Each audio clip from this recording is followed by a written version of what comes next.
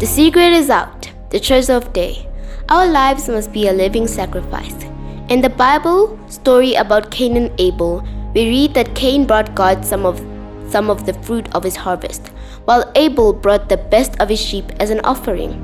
God was pleased with Abel's offering, but not with Cain's. The Bible tells us that by faith, Abel brought his best and gave his offering to God with the right attitude. Just like Abel, we must live in a way that honors God, and we should begin with the attitude of our hearts.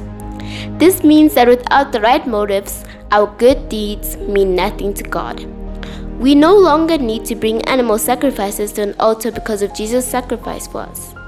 Hebrews 13 verse 15 says, "Let us then always offer praise to God as our sacrifice through Jesus, which is the offering presented by lips that confess Him as Lord."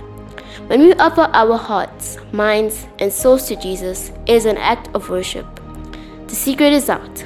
Our lives must be a living sacrifice. Today's treasure fact is, people should look at me and see Jesus. Think about how you live your life as an offering to Jesus. Ask Jesus to help you where you may struggle with bad attitudes in your heart. Write a letter of praise to God in your journal. Let us pray.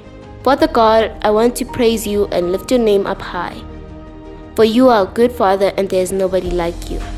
Help me to check the attitude of my heart in everything I do. In Jesus' name, amen.